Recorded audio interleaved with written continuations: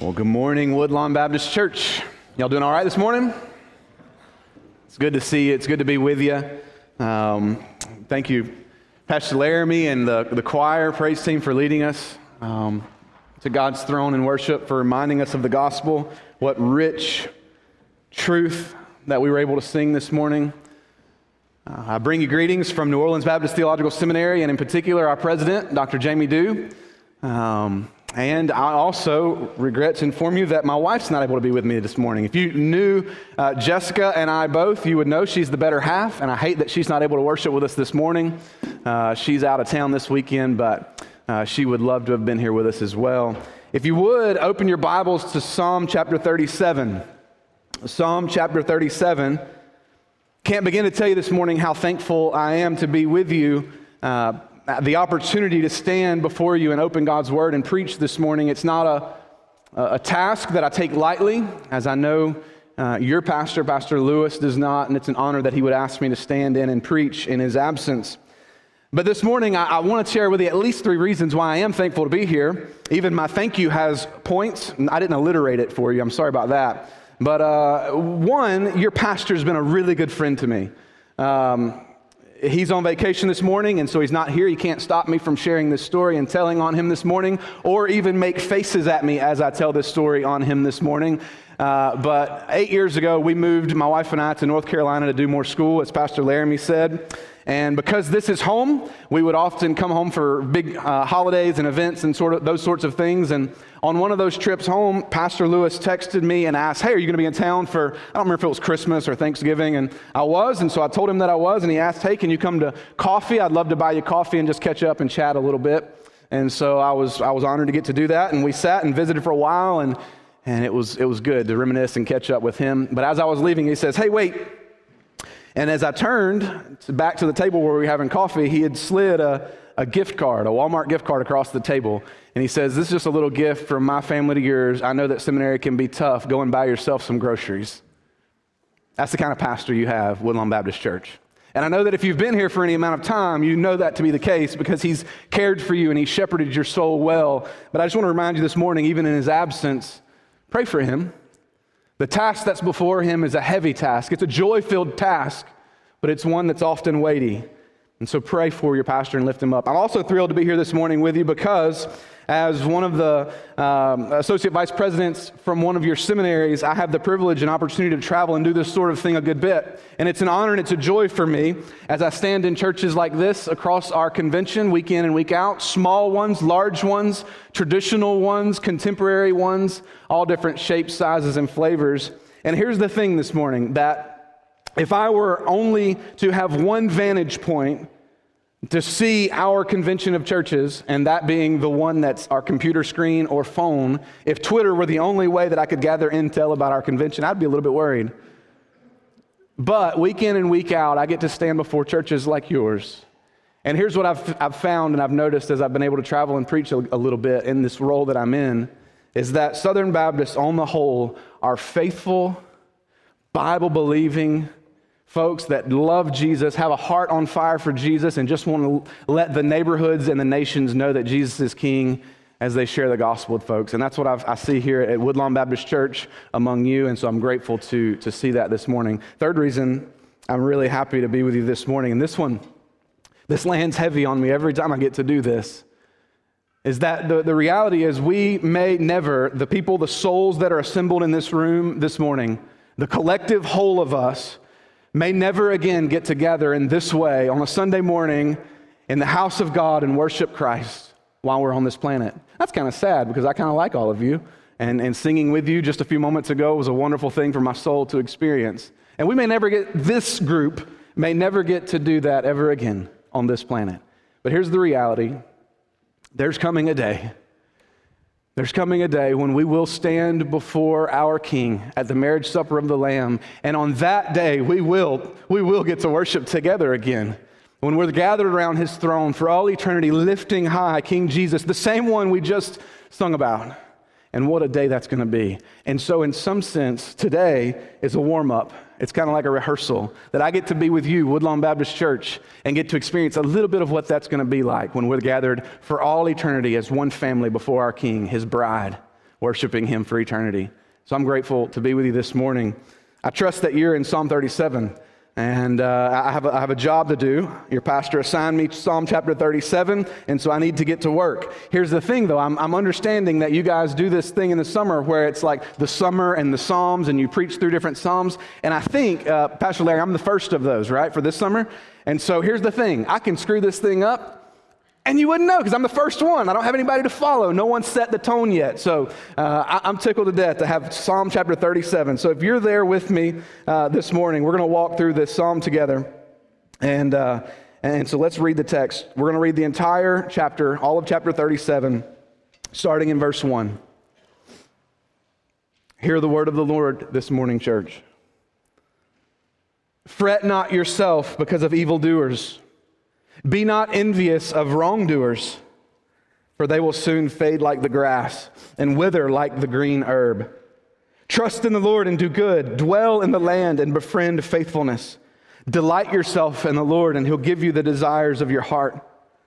Commit your way to the Lord and trust in him, and he will act.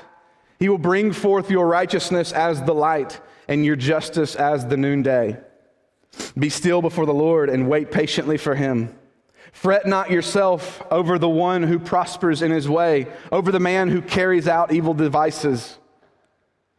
Refrain from anger and forsake wrath. Fret not yourself, it tends only to evil. For the evildoers shall be cut off, but those who wait for the Lord shall inherit the land. In just a little while the wicked will be no more. Though you look carefully at his place, he will not be there. But the meek shall inherit the land and delight themselves in abundant peace. The wicked plots against the righteous and gnashes his teeth at him. But the Lord laughs at the wicked, for he sees that his day is coming. The wicked draw the sword and bend their bows to bring down the poor and needy, to slay those whose way is upright. Their swords shall enter their own heart, and their bows shall be broken. Better is the little that the righteous has than the abundance of many wicked. For the arms of the wicked shall be broken, but the Lord upholds the righteous. The Lord knows the days of the blameless, and their heritage will remain forever. They are not put to shame in evil times. In the days of famine they have abundance. But the wicked will perish. The enemies of the Lord are like the glory of the pastures. They vanish like smoke. They vanish away. The wicked borrows but does not pay back, but the righteous is generous and gives. For those blessed by the Lord shall inherit the land, and those cursed by him shall be cut off. The steps of a man are established by the Lord when he delights in his way. Though he fall, he shall not be cast headlong, for the Lord upholds his hand. I have been young, and now I am old. Yet I have not seen the righteous forsaken, or his children begging for bread. He is ever lending generously, and his children become a blessing. Turn away from evil and do good. So shall you dwell forever. For the Lord loves justice and will not forsake his saints. They are preserved forever. But the children of the wicked shall be cut off. The righteous shall inherit the land and dwell upon it forever. The mouth of the righteous utters wisdom, and his tongue speaks justice. The law of his God is in his heart. His steps do not slip. The wicked watches for the righteous and seeks to put him to death. The Lord will not abandon him to his power or let him be condemned when he is brought to trial. Wait for the Lord and keep his way, and he will exalt you to inherit the land. You will look on when the wicked are cut off. I have seen a wicked, ruthless man spreading himself like a green laurel tree, but he passed away, and behold, he was no more. Though I sought him, he could not be found. Mark the blameless and behold the upright, for there is a future for the man of peace. But transgressors shall be altogether destroyed. The future of the wicked shall be cut off.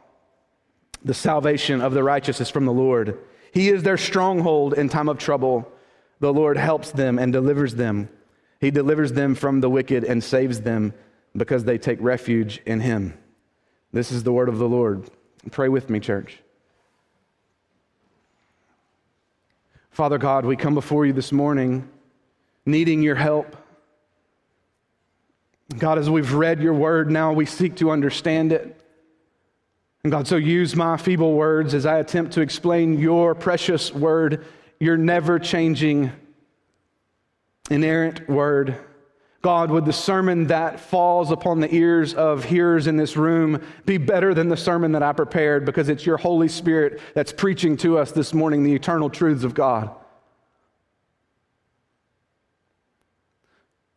Father, would you bless the preaching of your word to build up and edify your saints here at Woodlawn Baptist Church. It's in Christ's name I pray. Amen. When Pastor Lewis assigned this text to me, I immediately thought of verse 4. Perhaps you know it as well. Maybe you've memorized it. It's probably the most well-known verse in this chapter. It's used by prosperity gospel preachers to assure listeners that God will give them whatever they want or desire, whether that's wealth or riches or material prosperity. The verse has often been given a fair treatment, though, by Bible preachers that love the gospel and preach the truth of God. And that's a help to us to reorient our delight, our joy, such that it's fixed on Christ. That He, not stuff, should be our chief prize, our pursuit in life. That He, Christ, should be our delight. And so naturally, as I began meditating on this passage and praying through this passage, my mind kept going back to that verse, because it's the verse that I know from the passage. And we'll get to that verse in a moment. But I want to begin by showing you that verse 4 is really a supporting verse for a larger theme that David is emphasizing here as he's laying out for us some of an argument in chapter 37. He's preaching to himself and preaching to us as we're recipients of God's word. It's a larger theme, and that theme is found in the first verse. Look at verse 1 with me. It says, "Fret not yourself because of evildoers, be not envious of wrongdoers." And you say, well, Matt, how do you know that's the overarching theme? Well, that's a good question. Evil or evildoers comes up 7 times in this chapter. There are 3 times that justice is used. You contrast that with the 10 times that David uses the word righteous to describe the actions of the saints, or righteous to describe the action that God takes on behalf of His people. And a clear picture emerges for us. David is writing Psalm chapter 37 as fuel for doing what he commands of himself in verse 1. To say it a different way, verses 20 through 40 are ammunition for the imperative, for the command, for what we're being told to do in verse 1. Fret not yourself because of evildoers. Be not envious of wrongdoers. Well, how in the world do I do that? Well, we have 39 verses that are going to explain to us and help us avoid fretting. Help us avoid envy when it comes to wrongdoers. Now, a couple caveats here before we even jump into the text. Number 1, there is no way that we could mine the depths of this psalm in the time that we have left this morning. As with all of the psalms, there's much here. And I'm sort of like your pastor in that I love to walk through chapters of Scripture verse by verse and explain the text thoroughly. And if we were preaching a narrative text this morning or an epistle this morning, that's what we would do. This is going to be different because we don't have enough time to deal with the content in this chapter. Instead, we're going to pull out some major themes that David pins for us that help us to fight for joy and against fear and against envy when it comes to wrongdoers, evildoers.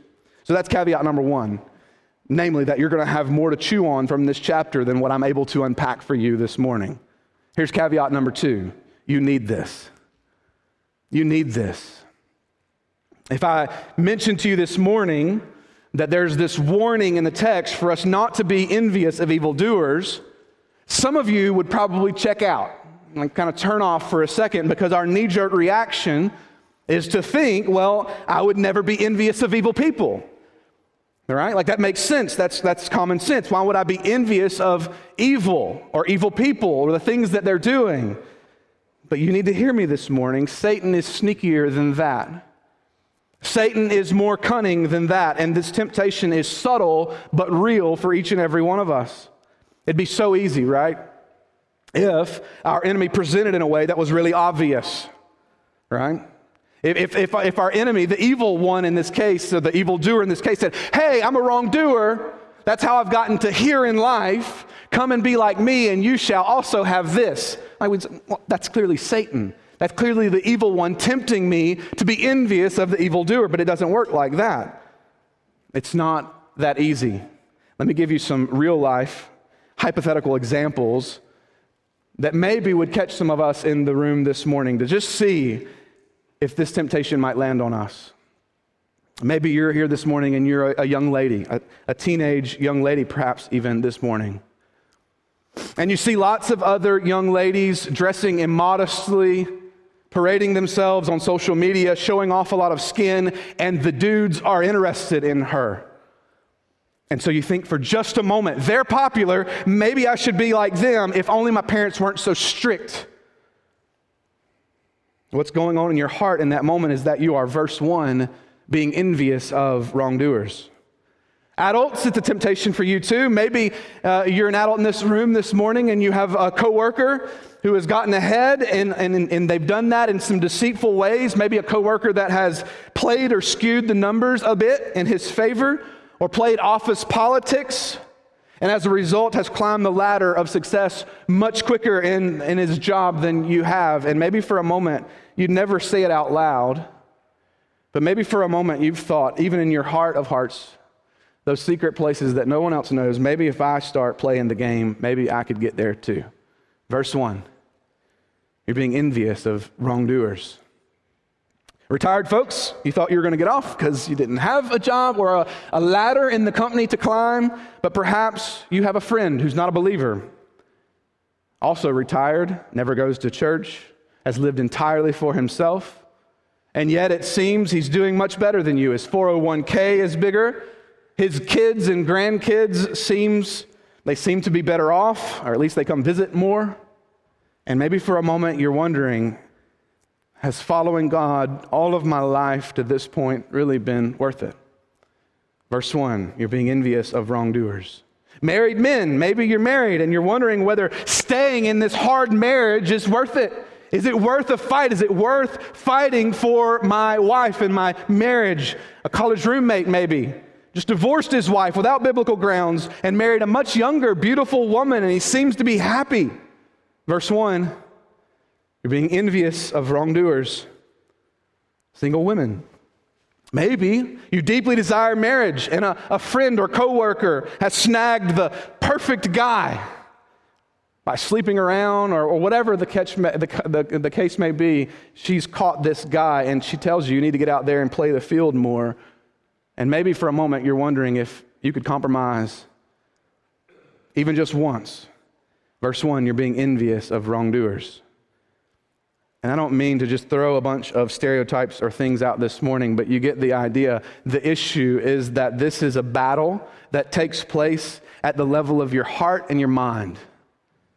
In each of these hypotheticals that I just gave you, no one has acted upon any of those thoughts yet, and yet each of them are already guilty of being envious of the wicked. This is a real issue. While those examples are hypothetical, the issue itself is not hypothetical or theoretical. It is real. Lives are on the line. Marriages are on the line. Your holiness is on the line. The temptation is real. Psalm 37 is important, and you need it this morning. So how do we put to death envy toward evildoers? The question that I just asked has an answer in Psalm 37. David shows us how to avoid being envious of wrongdoers, and in all of this, he's instructing us to look to the future.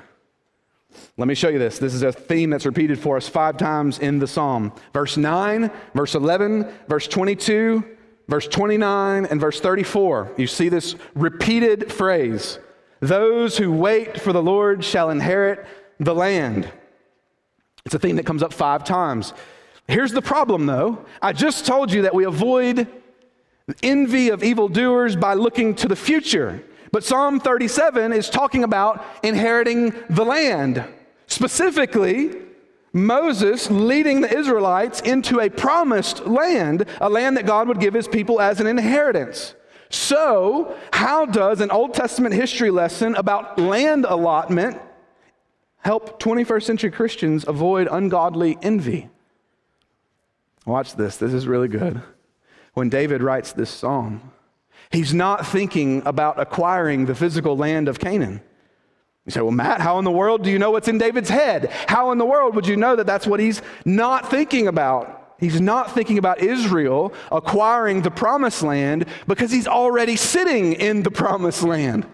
You see, Joshua led the Israelites into the land some 400 years before David wrote this psalm. And so, no, David's not thinking about an earthly inheritance of land. He's thinking about a far better land that was coming, an inheritance that is eternal in heaven.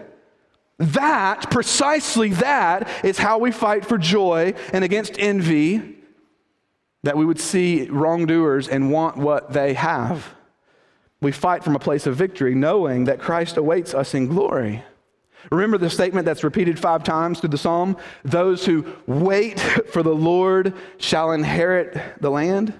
Listen to what 1 Peter chapter 1, verses 3 and 4 says. Blessed be the God and Father of our Lord Jesus Christ, that according to his great mercy, he has caused us to be born again to a living hope through the resurrection of Jesus Christ from the dead. Listen, to an inheritance that is imperishable, undefiled, and unfading, kept in heaven for you, who by God's power are being guarded through faith for a salvation ready to be revealed in the last time. Oh, brother and sister, this morning, hear me. Listen to me, Woodlawn. That is what awaits you if you are born again. Christ himself is your reward. The King of all the universe is your reward, your inheritance that awaits you. So this morning, as we look at Psalm 37, 5 strategies or principles from the text that would keep us from the temptation of envying the wicked or wrongdoer. Each time, here's what I'm doing, just to let you kind of behind the curtain for you as I was preparing this sermon and this text. The outline is in your worship guide. Here's those 5 main points. I'm pulling each of them from the text when the text says, those who wait upon the Lord shall inherit the land. So each time that's repeated, I'm seeing a theme in the text, and that's your outline, all right? So straight from the text, let's look at them together this morning. Number 1, look to the Lord. Look to the Lord. Verses 3 through 9, David tells us to look to God. There are 7 verses there, and in those 7 verses, over a dozen commands that center our hearts on God. And you could preach a sermon with each one of these commands and the truth that we see contained in them.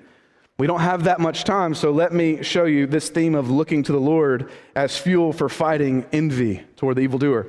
We see it unpacked for us in the following verses, starting verse 3. We look to the Lord by trusting him. It says this in verse 3, trust in the Lord and do good. Dwell in the land and befriend faithfulness. This trust, this faith is believing the promises of God are true and that he'll keep his word. Like if you think about the root of this problem that we're facing here in Psalm 37, the root of this thing, this temptation that each of us have at some time in our lives where we envy someone that's done evil, that's gotten ahead by doing wrong. The root of that problem is really a trust issue. Do we trust what God has promised us? Or at any given moment, are we trusting what our eyes see? Are we trusting how we feel at a given moment that contradicts what God has said in his promises to us? Do you trust him?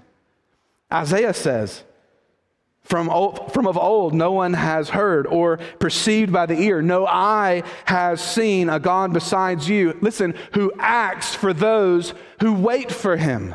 Do you trust him? Jeremiah says, for I know the plans that I have for you, plans for welfare, not for evil, for a future and a hope. Do you trust him? Paul says, I consider, and we've already heard a theme in a text like this morning in our worship, I consider that the sufferings of this present time are not worth comparing with the glory that is to be revealed to us. Do you trust him? He said that to you, believer. Well, we look to him by delighting in him. This is verse 4. Delight yourself in the Lord, and he will give you the desires of your heart. What in the world does this mean? But before we're converted, before we're born again, we don't think much of God, do we? He's not beautiful to us. He's not precious to us. We don't find him satisfying. But When we experience new birth and we are born again, we're saved. God opens our eyes to see His beauty and His glory, that He's the most beautiful, satisfying being in the entire universe, and we're overwhelmed by His kindness, His goodness, His glory, His majesty, His might, His mercy. Psalm 34, we taste and see that the Lord is good. And a lot of folks get hung up on the second half of this verse, God giving us the desires of our hearts. But here's the thing, church. Hear me this morning. When you truly delight yourself in Him, the one thing we want above all else is God, and that's precisely what He gives us. He gives us Himself. He's our delight, and He gives us Himself. Friends, if He gave us the entire world and not Himself, we would have nothing. That's not the case. He's revealed Himself to us, and we see Him as the most beautiful, satisfying thing that we could ever imagine. Listen, if envy of the wicked, if the problem that we see here in the text is affecting you this morning, tempting you this morning, it's not that you want too much. It's that our eyes have wandered away from God, and we're trying to find true joy in some cheap substitute when He's given us Himself. Oh, friend, that you would see and savor Christ this morning. We're jealous of the wicked because our delight is not in the Lord. We have a delight problem. Well, we look to the Lord, verse 5, by committing our ways to Him. It says this in verse 5, commit your way to the Lord and trust Him, and He will act. The word commit in Hebrew here is literally to roll. To roll. In other words, to roll the burden of your life upon the Lord. To let Him carry your burdens, to let Him have your anxiety, to let Him have your worry, those things that are weighing you down, that are crushing you this morning. And I'm not trying to trivialize those things that are heavy on you today. Those things, though, He says, roll them on Him. Commit your way to the Lord.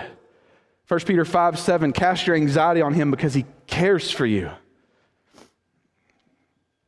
Verse 7, we look to the Lord by stilling ourselves before Him. It says, be still before the Lord and wait patiently for Him. This is the closing thought of that first section where David's still instructing us, and himself, by the way, to look to the Lord. And as he's wrapping up this idea of looking to the Lord, he's given us some instructions, and this is the final one. He's saying, be still before the Lord. And I think if you were honest with me this morning, we could all admit that this is really hard to do. This is really hard to do for many reasons. The least of which is because we desire autonomy. We desire to fix things ourselves. We want to take care of it. We want to do it ourselves. It's built into us to want to do this. And here we're being told, be still. It's also hard because we try to start here, right? Like we hear this command from Scripture, we understand it, and we try to still ourselves before Him. And here's the thing, we can't understand oftentimes why it's so hard for our hearts to be still and to find peace. But here's the thing, we can't start here. We only get here to a place of peace, to a place of stillness, a place of solitude before the Lord, if we follow this path that David's been laying out before us in these verses. Like you see the progression, right? He's laying out a path before us first, that we would trust the Lord. The second, that we would delight ourselves in Him, that He, above all other things, would be our delight, our joy, that we would commit our plans to Him, that we would roll those cares, those burdens, those concerns on Him, let Him carry those things for us. And then, and only then, are we able to be still and to wait patiently. To say, Lord, I don't have to move because I know You will. This storm is crushing me. It's overwhelming me. And I know this is not the end because, God, You're in control. I can wait on You. I can be still before You. God's in control and we can trust Him. So we look to Him. This ends that first section. We have 4 more. I promise they're shorter, though. Number 2. Second major theme that we see here that gives us fuel to fight against temptation of envying the wicked is that we remember the fate of the wicked. The second strategy here that we're given in the psalm helps us battle this envy as we remember the fate of the wicked. We see this in verses 10 through 22 as we recognize a series of contrasts for us between the faithful and the faithless. Verses 10 through 12 set the tone for us. Look at verse 10 with me. In just a little while, the wicked will be no more. Though you look carefully at his place, he will not be there. But the meek shall inherit the land and delight themselves in abundant peace. This may sound familiar to you, and if so, it's because Jesus said it. Jesus quotes this, verse 11, as one of the Beatitudes. And what we see there in Jesus' sermon, as well as here in the psalm, is that to be meek does not mean that you're weak. And in fact, it's the opposite. It takes wisdom, God-given strength, God-given patience to wait upon the Lord to act. That we would be still before him and trust that he's going to act on our behalf. But when he does, he'll remove every trace of the wicked from the earth. And when that happens, the meek shall inherit the land. The text also shows us here in this section the actions of the wicked, right? Like on the one hand, the meek, the believers, the ones that are following God, are here waiting upon the Lord. Well, what's happening with the wicked while they are waiting upon the Lord? Look at the text with me. Verse 12, they're plotting against the righteous. You know that's going to happen for you and in your life, right? Christ assures you of that. You'll be attacked for naming the name of Christ. You'll suffer for naming the name of Christ. They're plotting against the righteous. Look at verse 13. They make plans to destroy God's people. It's going to happen.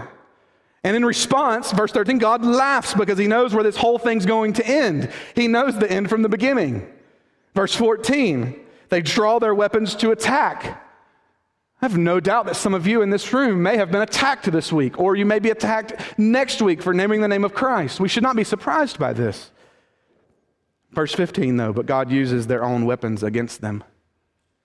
You could keep going all the way down to verse 20, but the point is clear. When we envy the wicked, think about this, when we envy the wicked, it's because we're not rightly remembering the fate that awaits them. We've let our eyes deceive us, and we want what they have for a moment, not remembering what awaits them in the end. If we did, we wouldn't envy them. They seem successful, but where is success when your life ends in destruction? That's number 2, that we would remember the fate of the wicked. Look at number 3, believe the promises of God. This is the opposite side of the same coin, right? If on the one hand, we are to remember the fate of the wicked, then we must also, on the other side of that coin, remember and believe the promises that we have in God, what he's assured us of, what he's promised us. David summarizes this idea in the first verse of this section, verse 23. It says, the steps of a man are established by the Lord when he delights in his way. Now, how does that happen? David uses personal experience as an example here. As a mature, older man, he's experienced God's hand in the fulfillment of God's promises in his life. I'm sure this morning, if we were to poll some of you that are older, you could testify this morning from your own experiences that this is true, that God's been faithful to his word, and that time and time again, he's proven himself to be trustworthy. But look at verse 25. David shares the same testimony with us. He says, I've been young and now I'm old, yet I've not seen the righteous forsaken or his children begging for bread. I think this one hits us deep as parents, if we're honest. David hits us right square in the chest with this promise because it speaks to an area where we as parents are especially vulnerable, right? Many of us would and do trust God through all sorts of pain and tragedy and heartache and hardship. But then we worry when it comes to our children. Though we would never say it out loud, we wonder, how is God going to take care of them if this happens? What will happen to my children if I follow God in this way? If we make this move, if I take this job, if I do this, how in the world will my children be cared for? Can I be open-handed when it comes to my kids? Let the weight of verse 26 fall on you, believer. That he is ever lending generously. Listen, and his children become a blessing. His children become a blessing. Will you trust the promises of God when it concerns those that are most precious to you on this earth, namely those sons and daughters that you have, maybe those grandchildren that you have? Will you trust God even there? And here's the thing, I think David goes here under the inspiration of the Holy Spirit, because here, if we can have trust in God's promises, if we can be open-handed with our lives here as it concerns our children, then we can trust God with anything. And that's the point. Believe the promises of God and fight for joy. Believe the promises of God as you run from envy. Believe the promises of God as you turn away from the wicked. So believe the promises of God. Number 4, trust God to defend you. Trust God to defend you. This next section leads up to this next inherit the land statement. The statement seems to revolve around this idea of God's protection, that God's not passive, that he's not just sitting around, but that he's actually fighting for you. So get this image in your head, believer, that the righteous person, the one who's wise and just, he walks in God's ways, he's trusting in the Lord, he's delighting in Christ. The wicked will come against him. The testimony of Scripture is that that's true. You will be attacked. You will be scorned. You will suffer for the name of Christ. But when the wicked comes against him, this is what this part of the psalm is showing us, it's not just against the righteous person. The wicked person is actually coming up against God himself because God is with the righteous person. Do you hear the comfort in that, believer? Verses 30 and 31, when the righteous person speaks, they speak God's word because God's word is in his heart. And in return, God speaks up for him and will not allow him to be condemned. Do you hear the comfort in that, believer? That God fights for you on the authority of the word of God. If you're walking in Christ, if you're looking to the Lord, if your delight is in him, then you can count God on your side, that he's lifting you up. Verse 34, that he will exalt you to inherit the land, and you'll look on the wicked as they're cut off. That's your future. That's your hope in Christ, that he's fighting for you, and you'll be still standing when the wicked are cut off. We can trust God to defend us. Oh, that's good news, believer. It leads to our 5th and final observation here in the text. Behold Christ.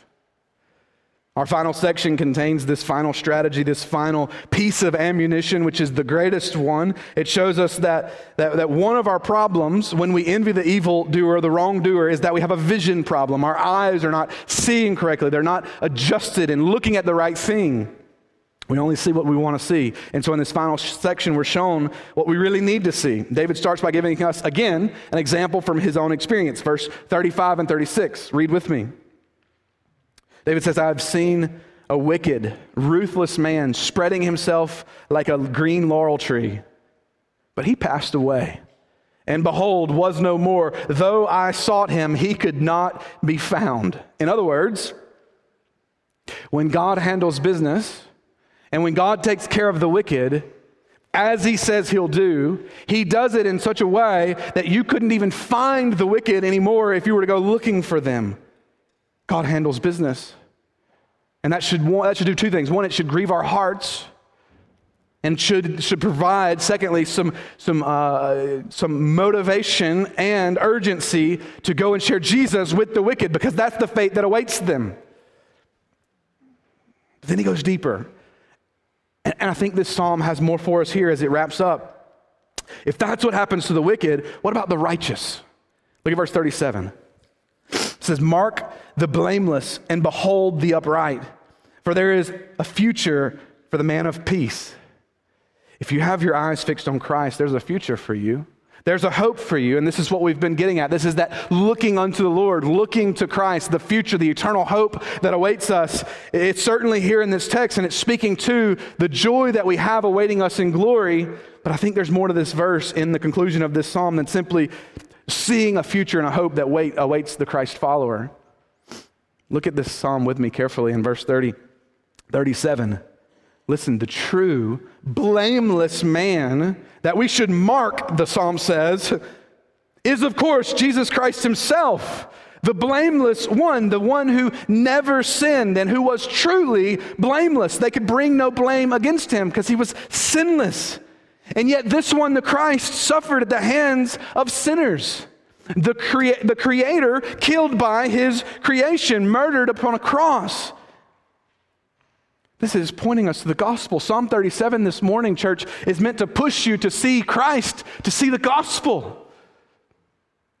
That the King of all the universe, the perfect, spotless Lamb of God, the upright one, the one who was blameless, was killed. That he who knew no sin became sin, so that we could become sons and daughters. But then look at Psalm 37, Psalm 37, verse 37. But behold, he is also the one who is upright. Not only upright in his righteousness and his standing before God being sinless, but he's upright in that he's literally upright right now, walking around because he was raised from the dead. He was not buried and stay in a tomb like every other person. He was raised. He was raised to walk. He was raised unto life because he is the God-man, the one who purchased our souls by dying upon the cross, taking our wrath, drinking the cup of wrath on our behalf. Jesus is the ultimate man of peace because he became sin for you. He drank the entire cup of God's wrath on your behalf. And now he reigns in glory in a kingdom that will never end. Seated at the right hand of the Father, praise be to our great God. As you wrap up this psalm and as you see Psalm 37, see the blameless one. And see that he's made you blameless in him. That you have a righteousness that's not your own. That you've been given the righteousness of Christ if you've trusted in his sacrificial death. That he's died in your place and that he's conquered the grave. That he's removed the sting of sin and death. This is what the blameless one has done for you. So friends, as I'm closing, ultimately, when we're tempted, and we all are, to envy the wicked, to envy the wrongdoer, look to Jesus. That's what's needed. That's what's needed in that moment. You need the gospel. You need to be reminded that he's done this on your behalf. And that's what awaits you in glory is him.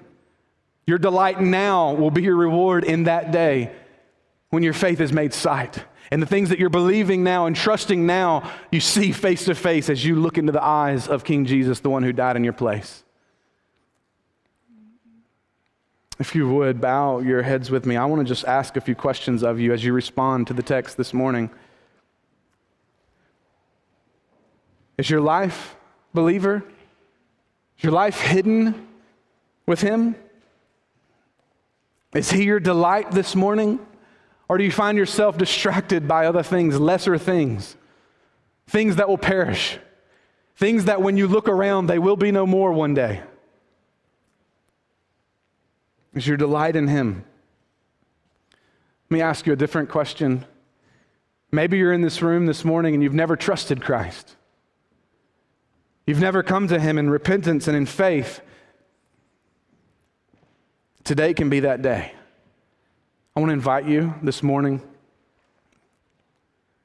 If you've never tasted and seen that the Lord is good, you've never seen Christ's finished work on the cross as done on your behalf, this morning that you would behold Christ. The Bible talks about repentance. It means literally going one way, away from God, away from life, toward death, choosing sin. And repentance would be that you would turn and trust Christ. Ask of his forgiveness. You could become a son or daughter today. I want to pray for us. And you respond as the Lord is leading you this morning, as the Holy Spirit is convicting, drawing, wooing you to himself. Let me pray for us. Father God, we need you in this moment to help us see the blameless one, the upright one, the one who purchased our souls, atoned for us on the cross of Calvary. Whether we've been a believer for 40 years or in this moment you are drawing someone to salvation, the request is the same this morning, Father, that we would see Christ. And that in light of Christ we would see our sin and our dependence, our need for you, and that we would confess this morning those realities and those truths. And God, I pray that Psalm 37 would be an encouragement for us as we walk this week, that though our eyes may be tempted to sin and to see wrong and evil and run toward it, that we would avoid that temptation by the power of your Spirit and these tools that you've given us this morning in your word to fight for joy and holiness. So King Jesus, you be exalted. In this time of response, we pray in the name of Jesus, our soon coming King. Amen.